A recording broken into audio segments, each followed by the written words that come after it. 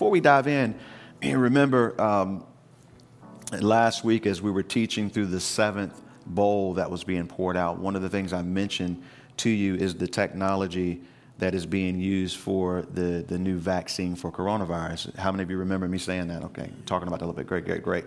I want to make sure that in no way that I make you think that I was alluding to the fact that I thought that the vaccine for coronavirus was in fact the mark of the beast, because that's not in any way what I've been trying to say to you. However, I have been trying to, and I've been putting before you that what we need to understand is that there is a move towards a global empire, which we're going to see, continue to see hinted towards here in chapter 17, in which the Antichrist will function. We know that in order for him to have a global system in place where he can literally control the population of the world through a mark of the beast, that foundation and framework for such a global system has to be put in place prior to him coming to power, which means that everything in the world system that we currently have is going to be moving in that direction. And as we look at things with a clear biblical washed mind, with a biblical worldview intact, you can begin to already see the hints of things moving in that direction on the economic and political and even the healthcare front and many other fronts. I mean, many of you can see those things, and it's moving in that direction. And utilizing the coronavirus vaccine as an example, I can say that this week it was put out that there will be a coronavirus vaccine card that you will receive. Those of you who will get the vaccine, you'll get a immunization card, which is supposed to be a record of that for just the purposes of keeping records. But it's being said, and actually, and some of you might like this, CNN actually reported it. So some people might, I'm happy to be able to say that, actually. It's not just Pastor Kevin's news sources that he likes to watch. But it's that you might be required to actually produce that. They're encouraging you to keep it on you because at some point you'll have to have it. And see, what happens with this is what we need to understand. It's not that the vaccine is the mark of the beast, but the level of control that will come with the vaccine will make it so that in order for you to enjoy freedom, you'll actually have to, at some point, really deal with and wrestle with the fact that you are going to be forced at some point to have to take it if you want to do things that you like to do, like maybe travel, or maybe enroll your kids in a particular school, or maybe do other things where you would not be able to do without producing some level of proof of vaccination or something of that sort. And so those things are things that we now live in a world where we will wrestle with a little differently than we've had before. So even though we're about to end 2020, we got a lot to pray for as we go into 2021, okay? So these are things that we need to know, we need to understand. How does missionary work change now with these things that are in place? There's one group of pilots that have actually started a fleet, and they're working on it of planes for the purpose of missionary work, which I was pleased to see CBN put out an article on that, finding ways to get missionaries where they need to go in the environment that we live in so that the things that the church has been doing can continue. A lot to pray for, a lot of good things to come as we continue through this. So with all of that said, we know the world is moving in that direction. As we ended last week, chapter 16, y'all doing okay? And there's a little bit of a long intro. We're going to a new chapter. But as we ended chapter 16, two things I'll remind you of is that the seventh bowl, remember, was poured out upon the air. Y'all remember that? It was very interesting. It was poured out on the air. At that point, the world was literally dying. And because the bowls had already been poured out on the earth, on the water systems, the people with the mark of the beast had loathsome sores.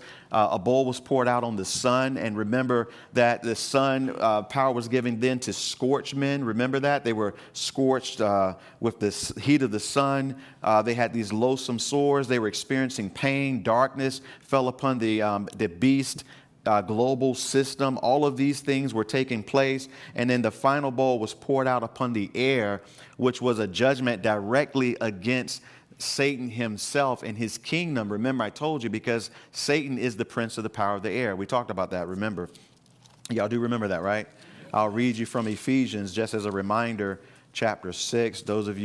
Most of you know it. I could quote it, but I don't want to misquote it today.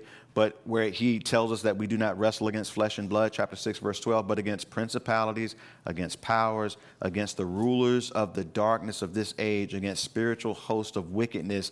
And it actually says in heavenly places. We talked about the three heavens last week, but the first heaven, the air, where this bowl is poured out, which is a domain where Satan has been ruling in the sons of disobedience.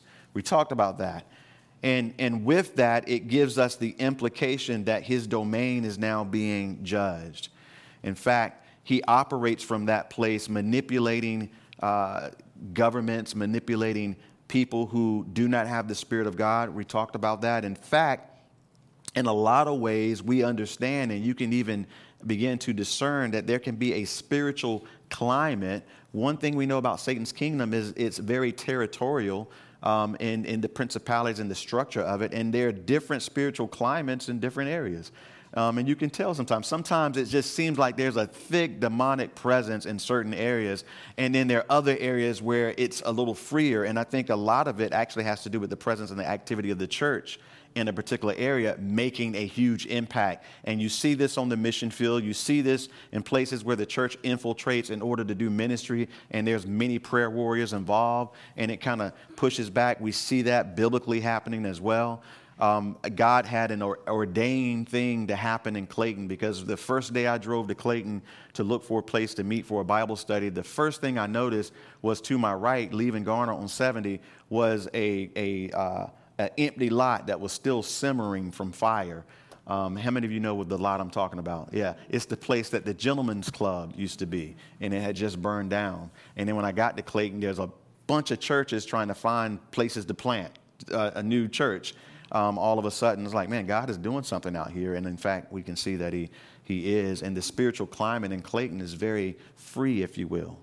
And I think that the church's presence in a town like this must continue to be strong in order for that to stay the case. And that's why when we're at the town square and we're willing to pray in the open, corporate prayer in the middle of the town square, and to go out, we've been evangelizing the streets of Clayton since we've been a church. And those things, if you will, kind of set the tone of the spiritual climate of the town that we live in. And so, and I'm thankful to be in this particular town doing ministry with you all. And so we saw that. And then at the end of chapter 16, men were still blaspheming God all the way through the chapter. Remember, chapter 16, verse 9, chapter 16, verse 11, and chapter 16, verse 21. They were blaspheming the God of heaven because of the things that were going on. The implication, they knew where the plagues were coming from, yet they refused to repent and turn to God. And as I said last week, or they no longer had the desire in them to repent and turn to God, because the implication of the mark of the beast is that those who received the mark of the beast were damned to torment and did not have an ability to even come to Christ any longer. So there's a lot of things that go along with that. Excuse me. Now that we turn the page into chapter 17, we're going to begin to see this new scene, not from a chronological standpoint, but the angel is going to show John some things. I'll come back and explain. Let's read chapter 17, verse 1. If you're there, say amen. Amen. Then one of the seven angels who had the seven bowls came and talked with me, saying to me, come, and I will show you the judgment of the great harlot who sits on many waters, with whom the kings of the earth committed fornication, and the inhabitants of the earth were made drunk with the wine of her fornication. So he carried me away in the spirit into the wilderness, and I saw a woman sitting on a scarlet beast, which was full of the names of blasphemy, having 7 heads and 10 horns. The woman was arrayed in purple and scarlet, and adorned with gold and precious stones and pearls, having in her hand a golden cup full of the abominations and the filthiness of her fornication. And on her forehead a name was written, Mystery, Babylon the Great, the mother of harlots and of the abominations of the earth. I saw the woman drunk with the blood of the saints and with the blood of the martyrs of Jesus. And when I saw her, I marveled with great amazement. But the angel said to me, why do you marvel? I will tell you the mystery of the woman and of the beast that carries her, which has the 7 heads and 10 horns. And if you're new today, it's okay. We'll just take our time. I'm so sorry. I mean, I can imagine being new here today. The beast, which you saw, was and is not, and will ascend out of the bottomless pit and go into perdition. And those who dwell on the earth will marvel, whose names are not written in the book of life from the foundation of the world, when they see the beast that was and is not and yet is. Trust me, John was probably a little confused as well. Verse 9, here is the mind which has wisdom, the 7 heads or 7 mountains on which the woman sits. You can underline that if you will, if you're just joining us particularly. There are also 7 kings. I would underline that. 5 have fallen, 1 is, and the other is not yet come. And when he comes, he must continue a short time. And the beast that was and is not is himself also the 8th, and is of the 7, and is going into perdition. I'm sure John completely understands it all now. Not completely, I'm sure, but has a good. He's gaining some understanding. Verse 10, the 10 horns which you saw, and remember, a lot of this we've already talked about, are 10 kings who have received no kingdom as of yet, but they receive authority for 1 hour as kings with the beast. They are of one mind, and they will give their power and authority to the beast. These will make war with the Lamb, and the Lamb will overcome them, for he is Lord of lords and King of kings, and those who are with him are called chosen and faithful. Now, I would highlight that verse because that's the best verse in the chapter, because you see the Lord being victorious, and you see those of us who are with him being called chosen and faithful. Verse 15, then he said to me, the waters which you saw, which the harlot sits, are peoples, multitudes, nations, and tongues. And the 10 horns which you saw on the beast, these will hate her. These are 10 kings, remember. Make her desolate and naked, eat her flesh, and burn her with fire. For God has put it into their hearts to fulfill his purposes, to be of one mind, to give their kingdom to the beast until the words of God are fulfilled. In other words, God is going to allow this until it's all said and done. And we see this system come into place. Verse 18, and the woman who you saw is the great city which reigns over the kings of the earth. After these things, I saw another angel coming down from heaven, having great authority, and the earth was illuminated with his glory. And he cried mightily with a loud voice, saying, Babylon the great is fallen, and has become a dwelling place of demons and prison of every foul spirit and a cage for every unclean and hated bird. For all the nations have drunk of the wine of the wrath of her fornication. The kings of the earth have committed fornication with her. This is kind of being a repeat here. And it says, and the merchants of the earth have become rich through the abundance of her luxury.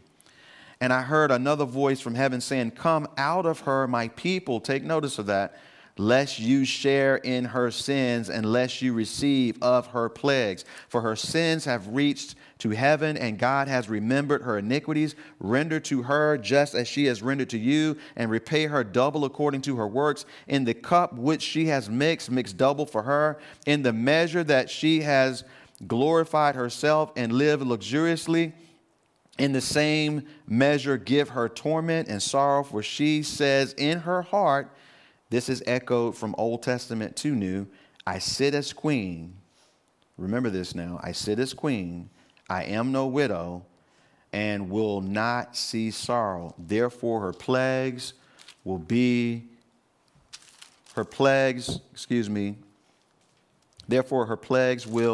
come in one day, death and mourning and famine, and she will be utterly burned with fire. For strong is the Lord God who judges her. And you're going to see in the next section, the world is mourning because of her judgment. And so, Father, we do thank you, Lord, for this text. Lord, I pray as we turn our hearts and minds to it, that you would clear them of the cares of this life, the burdens of this world, even the distractions from this room, that you may teach us by your Holy Spirit, that we would see the things that you would have for us to see this morning, things that are for us in the time that we live in, Lord God. In Jesus' name, we love you and we thank you. And we say together, amen, amen. So as we begin to look at this woman in chapter 17, and we're going to just get a few verses down into this today, she is one of three major women that we see in the book of Revelation. And we see four, but one of them is kind of wrapped up in this one, and I'll mention that later.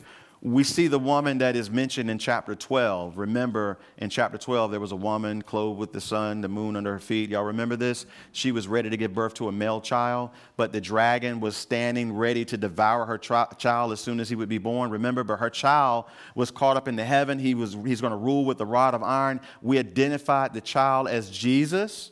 The woman was Israel. Y'all remember that? A beautiful picture of Israel, who, by the way, is the wife of Jehovah in the Old Testament. So we know the first woman.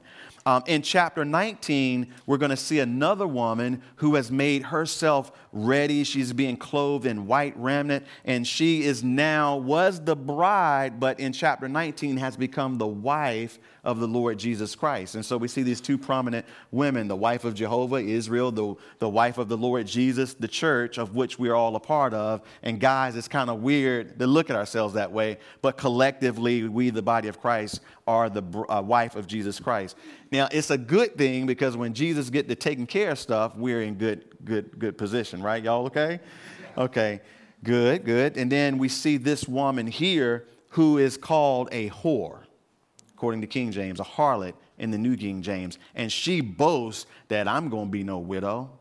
I'm not going to see sorrow. She's prideful and she's a harlot. Y'all notice that, right? The other woman I'll mention later we see is in the book of Revelation chapter 2. And spiritually, she's called Jezebel. And she's kind of, in my opinion, wrapped up in the system that we're seeing with this woman right here, which is what's blowing John away, because what he's seeing, he can barely fathom it. And you got to think about it for a moment. John is an apostle in the Christian church. John is a writer of the New Testament text in which we read and which we love. Amen? We know that. And so John is a part of the apostles who laid the foundation. The apostles, remember, the church is built upon the foundation which is laid by the prophets and the apostles, meaning that it's built upon the word of God, Jesus being the chief cornerstone of that foundation. And so John, who is seeing all of this, by the time we get to verse 6, it says that he sees it and he's completely amazed at what he sees, because the end of verse 6 says, when I saw her, I marveled. I wondered in amazement at what I'm seeing. And this is crazy because John has seen a lot of stuff already. I mean, if you think chapters 1 through 16, what else could amaze John at this point? But this woman is something that stands out to John as something that blows his mind, and something he probably never thought he would actually see, the results of something that he never hoped would happen, being one who's laboring in ministry in the first century to build the Christian church.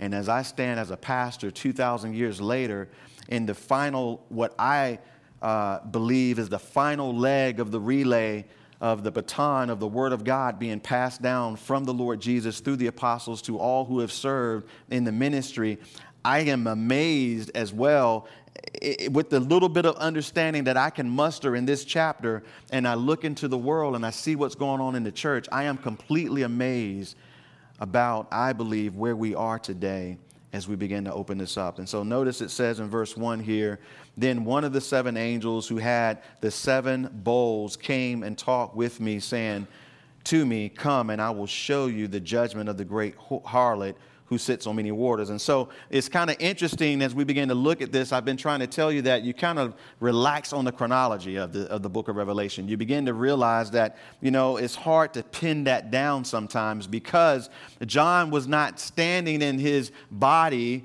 watching something on a screen or dictating something that was given to him. The Bible says in chapter 1 that John was in the Spirit on the Lord's day, but the literal translation is he came to be in the Spirit until the day of the Lord, which we believe means that John was taken in the Spirit to location, to a particular coordinates in space-time, which we don't really fully understand. And he actually is observing the actual things as they take place. And if that makes your brain hurt, it's okay, because that's God. He's too big for us to understand. And I like the fact that I can't get it all, because I want him to be big.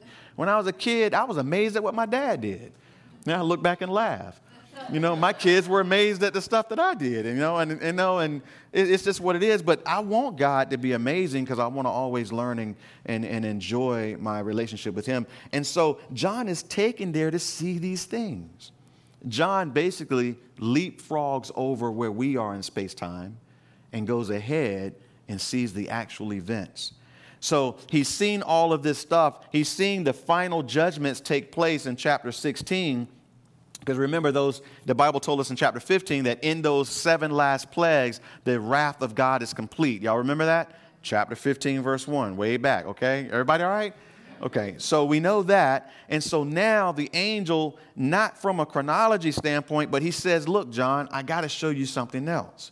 And so he takes John and he begins to reveal to him something that even in everything that John has already seen. John gave us chapter 13, but it wasn't completely clear. The angel is going to make it clearer to him in chapter 17, and John can barely take it. And so he takes him. He says, come and I will show you the judgment, specific judgment, notice, of the great harlot who sits on many waters. So as we go through this, there'll be a lot of things that we'll make clear. Chapter 18, as we were reading it, or later actually in this chapter, what we find out is that many waters speaks of the fact, look in verse 15 of chapter 17, just to make sure we interpret that together. Verse 15 says, and he says to me, the waters which you saw where the harlot sits are peoples, y'all see this? Multitudes, nations, and tongues. So I'm going to show you the great harlot, or the great whore, which sits on many waters, meaning the nations of the world. And this is the scary part. She is completely intertwined with every governmental system and every culture on the planet. Now I'm afraid. I'm like, John, this is too much. This great whore is in everything and everywhere that you can imagine. It's amazing to be on a missions trip, and to be able to see shrines to idols on a mountain in very primitive kind of areas, and then go back into the city and see the same thing. And it's very interesting to begin to fathom these things. There's something going on here that John is seeing, and it's permeated the whole world. And it's called the great harlot, if you will. Now, I want to kind of continue to define some of these things. This great harlot, the word harlot, it literally means, and we understand what prostitution is a woman who sells her body for sexual use. There's always a purpose to that. As a prostitute, as a harlot, is one who yields herself to defilement for the sake of gain. Or any woman that indulges in unlawful sexual intercourse, whether it be for gain or for lust. Idolatry is what it's called.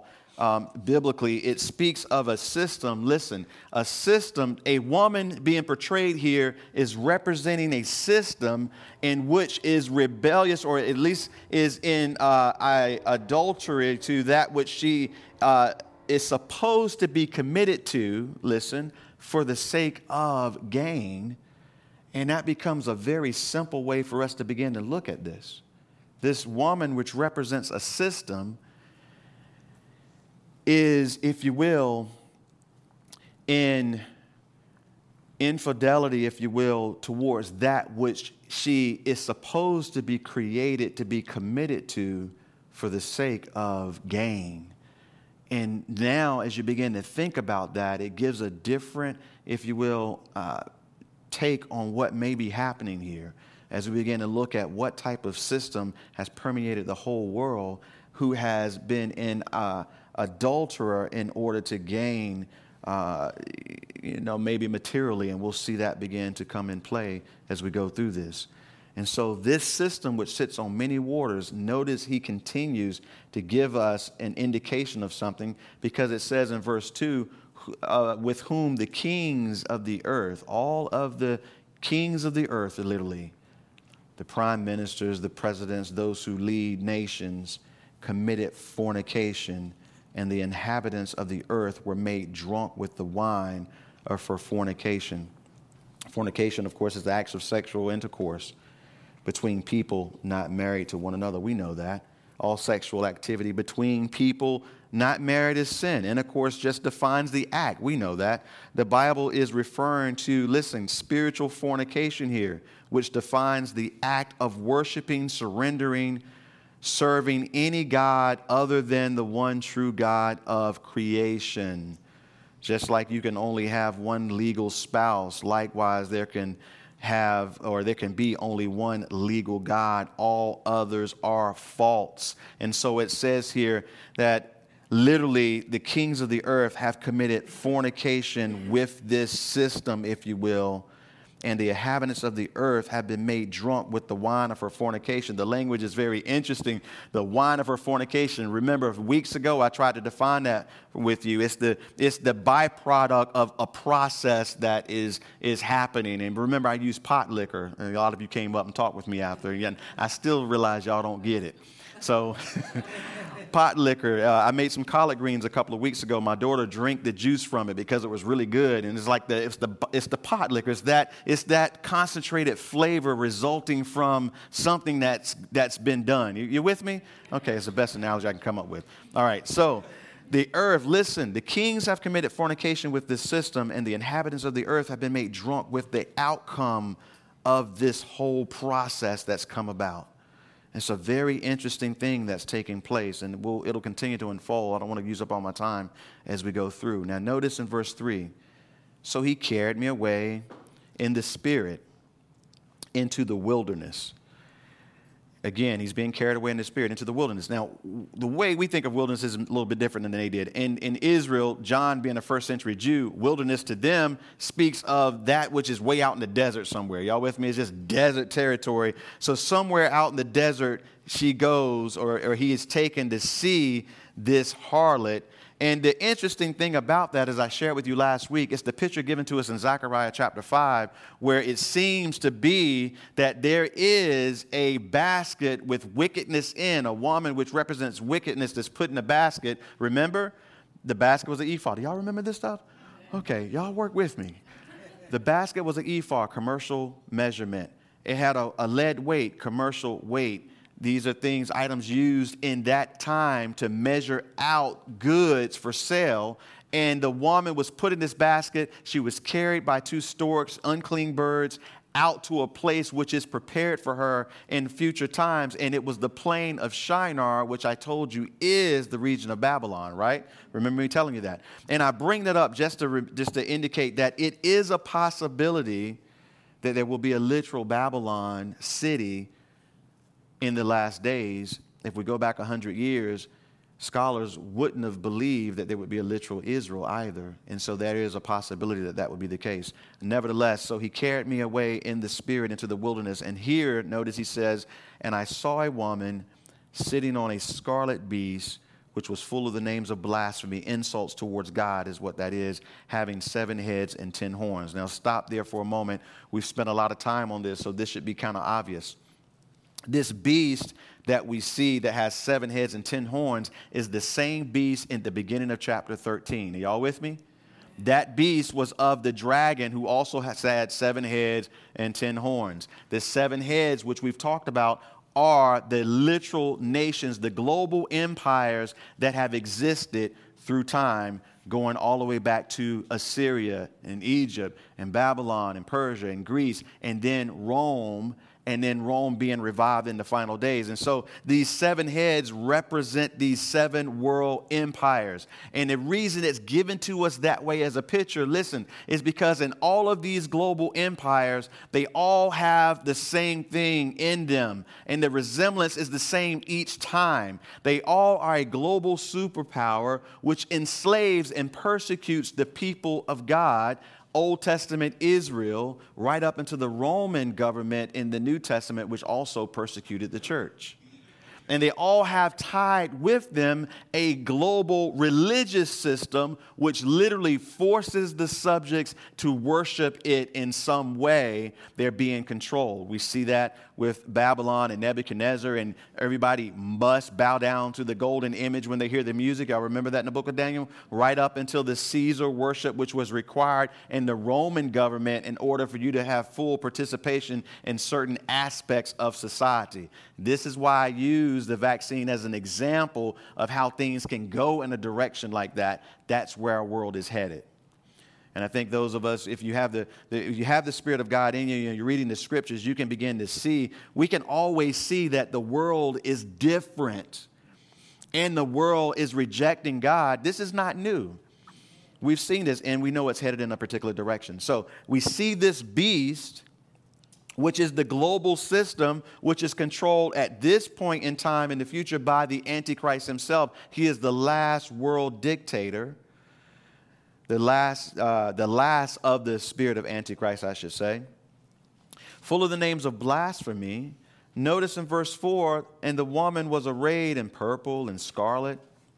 Very interesting colors, because there is a religious organization today that uses those colors quite a bit. But to stay focused, notice, and adorned with gold and precious stones and pearls. Very luxuriously arrayed, if you will, having in her hand a golden cup full of the abominations and the filthiness of her fornication, which we'll probably spend some time on next week. But notice, and on her forehead a name was written. Mystery. And mystery is always in the New Testament something that was previously concealed, but is now being revealed. Paul uses this term a lot in the Bible. Remember, Paul says that the church was previously a mystery to the Old Testament saints, but in these last days has been revealed to us. Y'all remember Paul saying that in Ephesians? In other words, this has been a mystery, but now it's being fully revealed. John is seeing it for what it is. Babylon the Great is what it is called. Babylon the Great. A system, potentially a literal revitalized city. We don't know. But notice the mother of harlots, spiritually speaking, and of the abominations of the earth. In other words, the picture being given is that this is the origin of all of the abominations and the false religious practices that have come through time. And it's very interesting as we begin to fathom all of this, because as we do, it begins to bring to mind the things about this world system that have been there from the beginning. Now, stay with me for a moment. In the very beginning, there was a system, the first world dictator, the first Antichrist, his name was Nimrod. How many of y'all remember me sharing this with you, okay? The beginning of his kingdom was the city of Babel, okay, where the first spirit of Antichrist and Nimrod led the first world, if you will, rebellion against God. The flood had come. And God was starting the population of the earth over. They were told to spread out and fill the earth. But Nimrod says, not so. I'm going to build cities. I'm going to rule men. And I'm going to do this all in defiance of God. And they built a tower where they literally were in defiance of God. And you can read about that in Genesis chapter 10 and 11. But it's very interesting that this world dictator, right beside him comes a world religious system which is still alive. In fact, in the days of the prophets, they were still dealing with this stuff. Let me share with you what the prophet Jeremiah had to deal with. Jeremiah chapter 44 on the screens, verse 16 through 18. Jeremiah had a very difficult ministry. He's prophesying to the people, trying to get them to turn back to God before literal destruction comes. And it says here, as for the word that you have spoken to us in the name of the Lord, we will not listen to you. That's how Jeremiah's ministry goes. In other words, the people says, we hear what you're saying, Jeremiah, but we ain't listening to you. We don't care what you say. Verse 17 on the screen says, but we will certainly do whatever has gone out of our mouth to burn incense to the Queen of heaven. I've shared her with you before, and pour out drink offerings to her. What Queen of heaven? We'll get to that in a moment. And as we have done, and our fathers, our kings, and our princes in the cities of Judah and in the streets of Jerusalem. In other words, we're going to go back to worshiping the Queen of heaven like we've always done. Wait a minute, Israel? Israel's separate from the world. Israel's supposed to be separate from the world system. The Lord our God is one. One God over Israel, Jehovah God, right? We know that, Yahweh himself. One God, but they're worshiping the Queen of Heaven. There's a problem.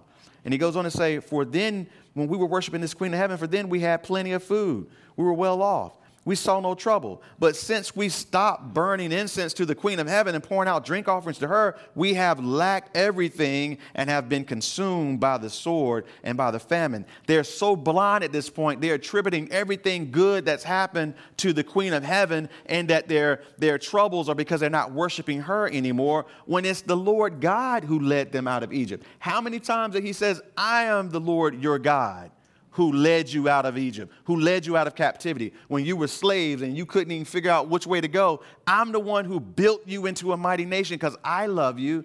But they're worshiping the Queen of Heaven. Who is the Queen of Heaven? The Queen of Heaven is none other than the wife of Nimrod, Semiramis. You can research her in your own time. But before I talk about her, it gets worse. Now, Ezekiel the prophet shows up. You know, Isaiah was laying the groundwork. They didn't listen. Jeremiah was laying the groundwork. They didn't listen. Ezekiel comes about time they go into captivity. And Ezekiel is talking to God, and God is showing Ezekiel some stuff. Ezekiel chapter 8, verse 13 on the screen, it says, and he said to me, turn again, and you will see greater abominations that they are doing. God says, Ezekiel, if your mind is, you got a headache now, let me show you the other stuff they're doing.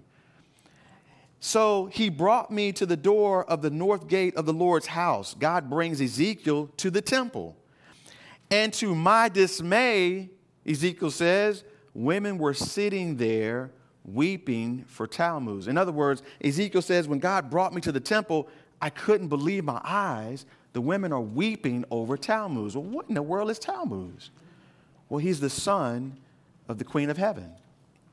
You see, in Babylon, Nimrod's wife supposedly gets pregnant by a beam of light. So she has a miraculous birth, if you will, of a son who she named Tammuz.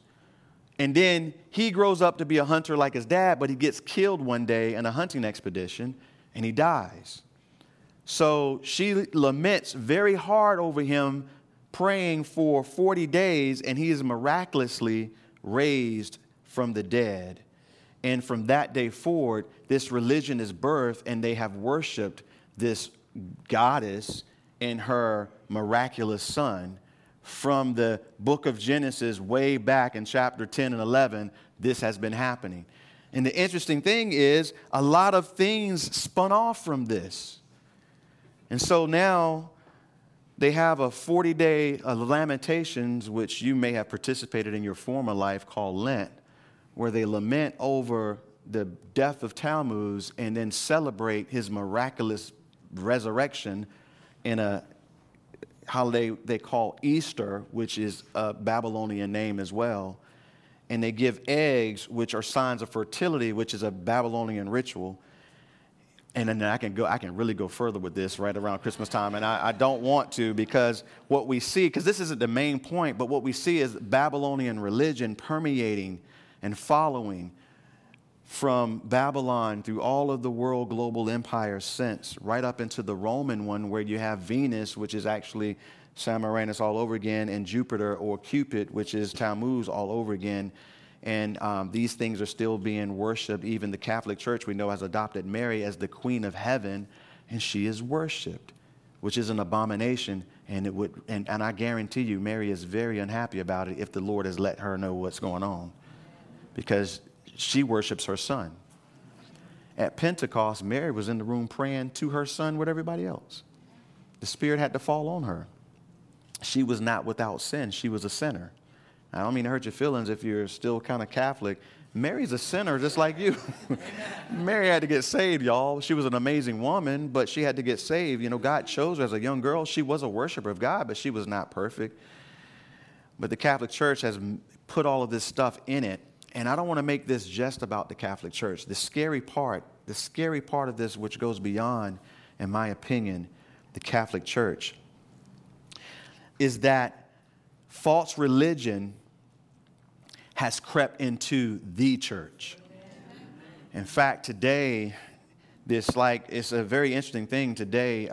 As all this stuff we've been talking about, the worship of science, the LGBTQ agenda that is involved in everything from the very thoroughly documented global reset stuff like the World Health Forum and the World Economic Forums, and they have all of this stuff within their documents, and we know this.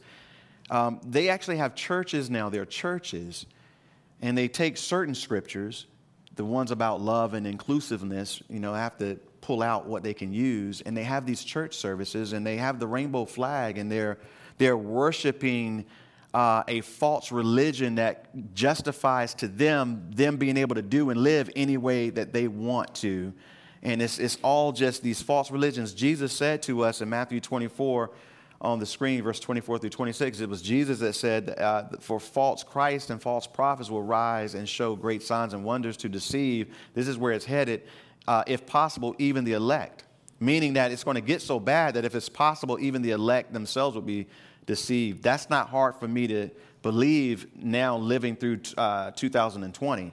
It's very clear to me that unless there's going to be a rapture, even the elect, even the church would begin to be deceived, because the church is deceived today. He says, see, I have told you beforehand, therefore, if they say to you, look, he is in the desert, do not go out, or look, he is in the inner rooms, do not believe it. In other words, if they say Jesus is anywhere but in heaven interceding for us, they lying. And he ain't coming to earth before we go up to him. Because it says the Lord himself will descend from heaven with a shout, with the voice of the archangel and the trump of God. The dead in Christ will rise first. Then we who are alive will be caught up to meet them in the air. And then he returns to heaven with his church. The whole united church, by the way, that's the resurrection. He brings the souls of those who sleep with him, but their bodies are resurrected because the dead in Christ rise first. And Paul says that we will not all sleep, but we must all be changed in a moment, in a twinkling of the eye. So there's the resurrection that happens, and then we go off to be with the Lord. So if they say Jesus is anywhere else, they're lying to you. And so we have this false religious system. And the scary part about it is, as John is looking at it, and he's probably seeing some things that are a little bit familiar to him. And in verse 6, it says, and I saw the woman drunk with the blood of the saints and with the blood of the martyrs of Jesus. And when I saw her, I marveled with great amazement. John is now blown away because he sees this system drunk with the blood of the saints. And I don't want to make this just about the Catholic Church, but the Catholic Church has killed so many believers through the years. And every time, listen, and see, with the Protestant Reformation, the Reformers, and many who said, no, it's solo scriptura. We can't go with that stuff you're saying because it's not in here. And Jesus is the only one we should be worshiping. We can't worship these saints. We can't pray to them. They have no ability to help us, right?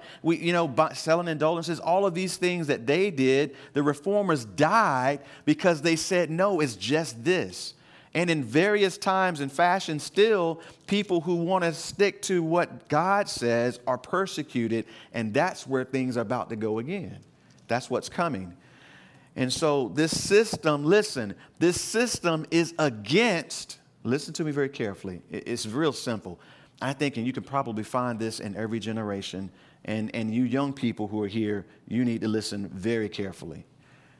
This system will turn and persecute and devour any group of people who really choose to stay true to Jesus Christ and say no to what the world is moving into at any given time. And John sees that the church has been martyred horribly through this false religious system, which appears to be Christian. Now, here's the problem, which takes me now back to this little woman who's a part of this bigger woman in chapter 17. If you go back to chapter 2, and I'm going to end there because I don't have a lot of time.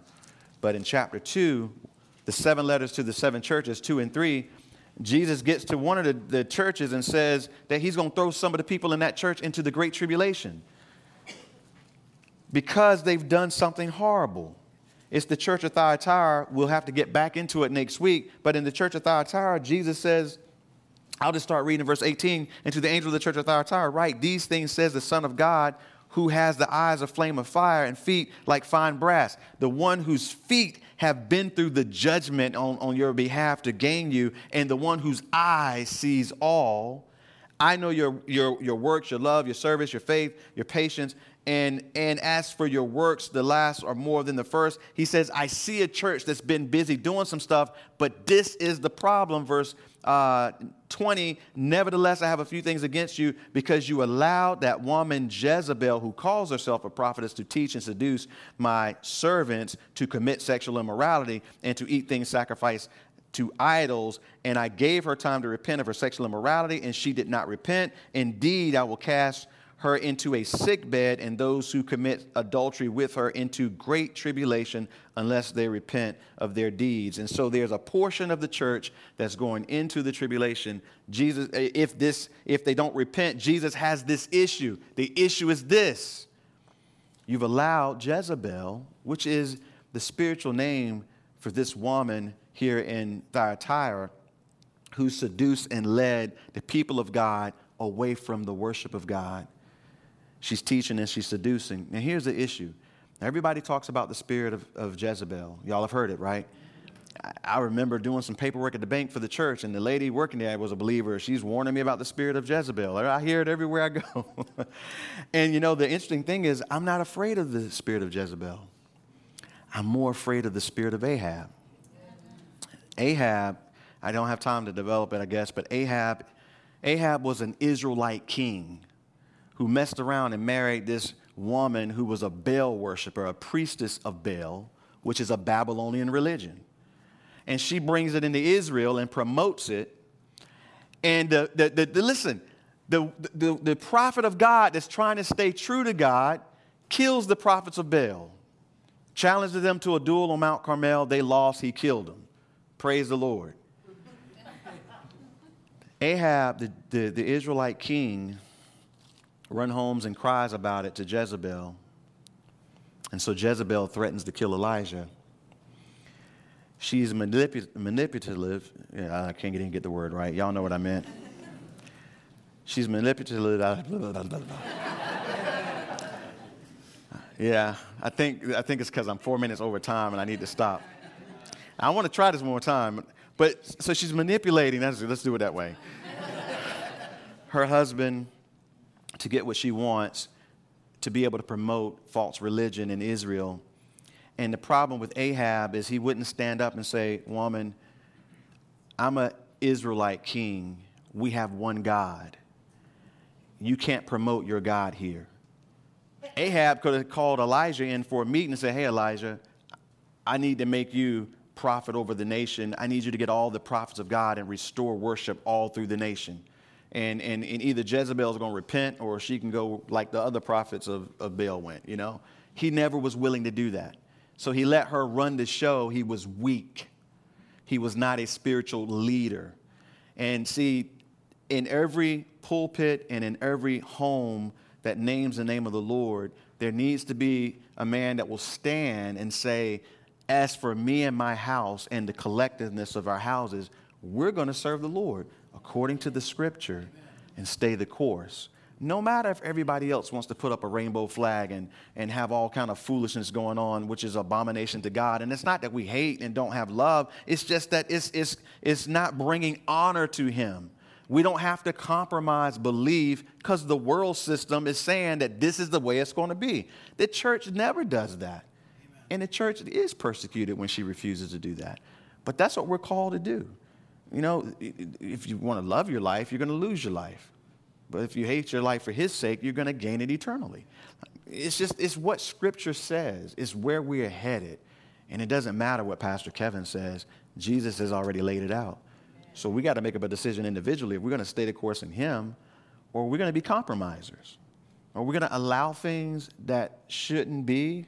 No, we're not going to do that. It's all about sticking close to Jesus. That's what this is all about. John sees it and he marvels. The church that he was a part of, laying the foundation for, has been inundated with these things. And praise the Lord, a rapture is coming one day. We will stand before the Lord Jesus. He will judge a Christ-rejecting world. but the world is already headed in this direction. And we're going to see some stuff in this world in our lifetime. We've already seen some stuff, but we're going to continue to see some stuff in our lifetime that maybe we never thought that we would.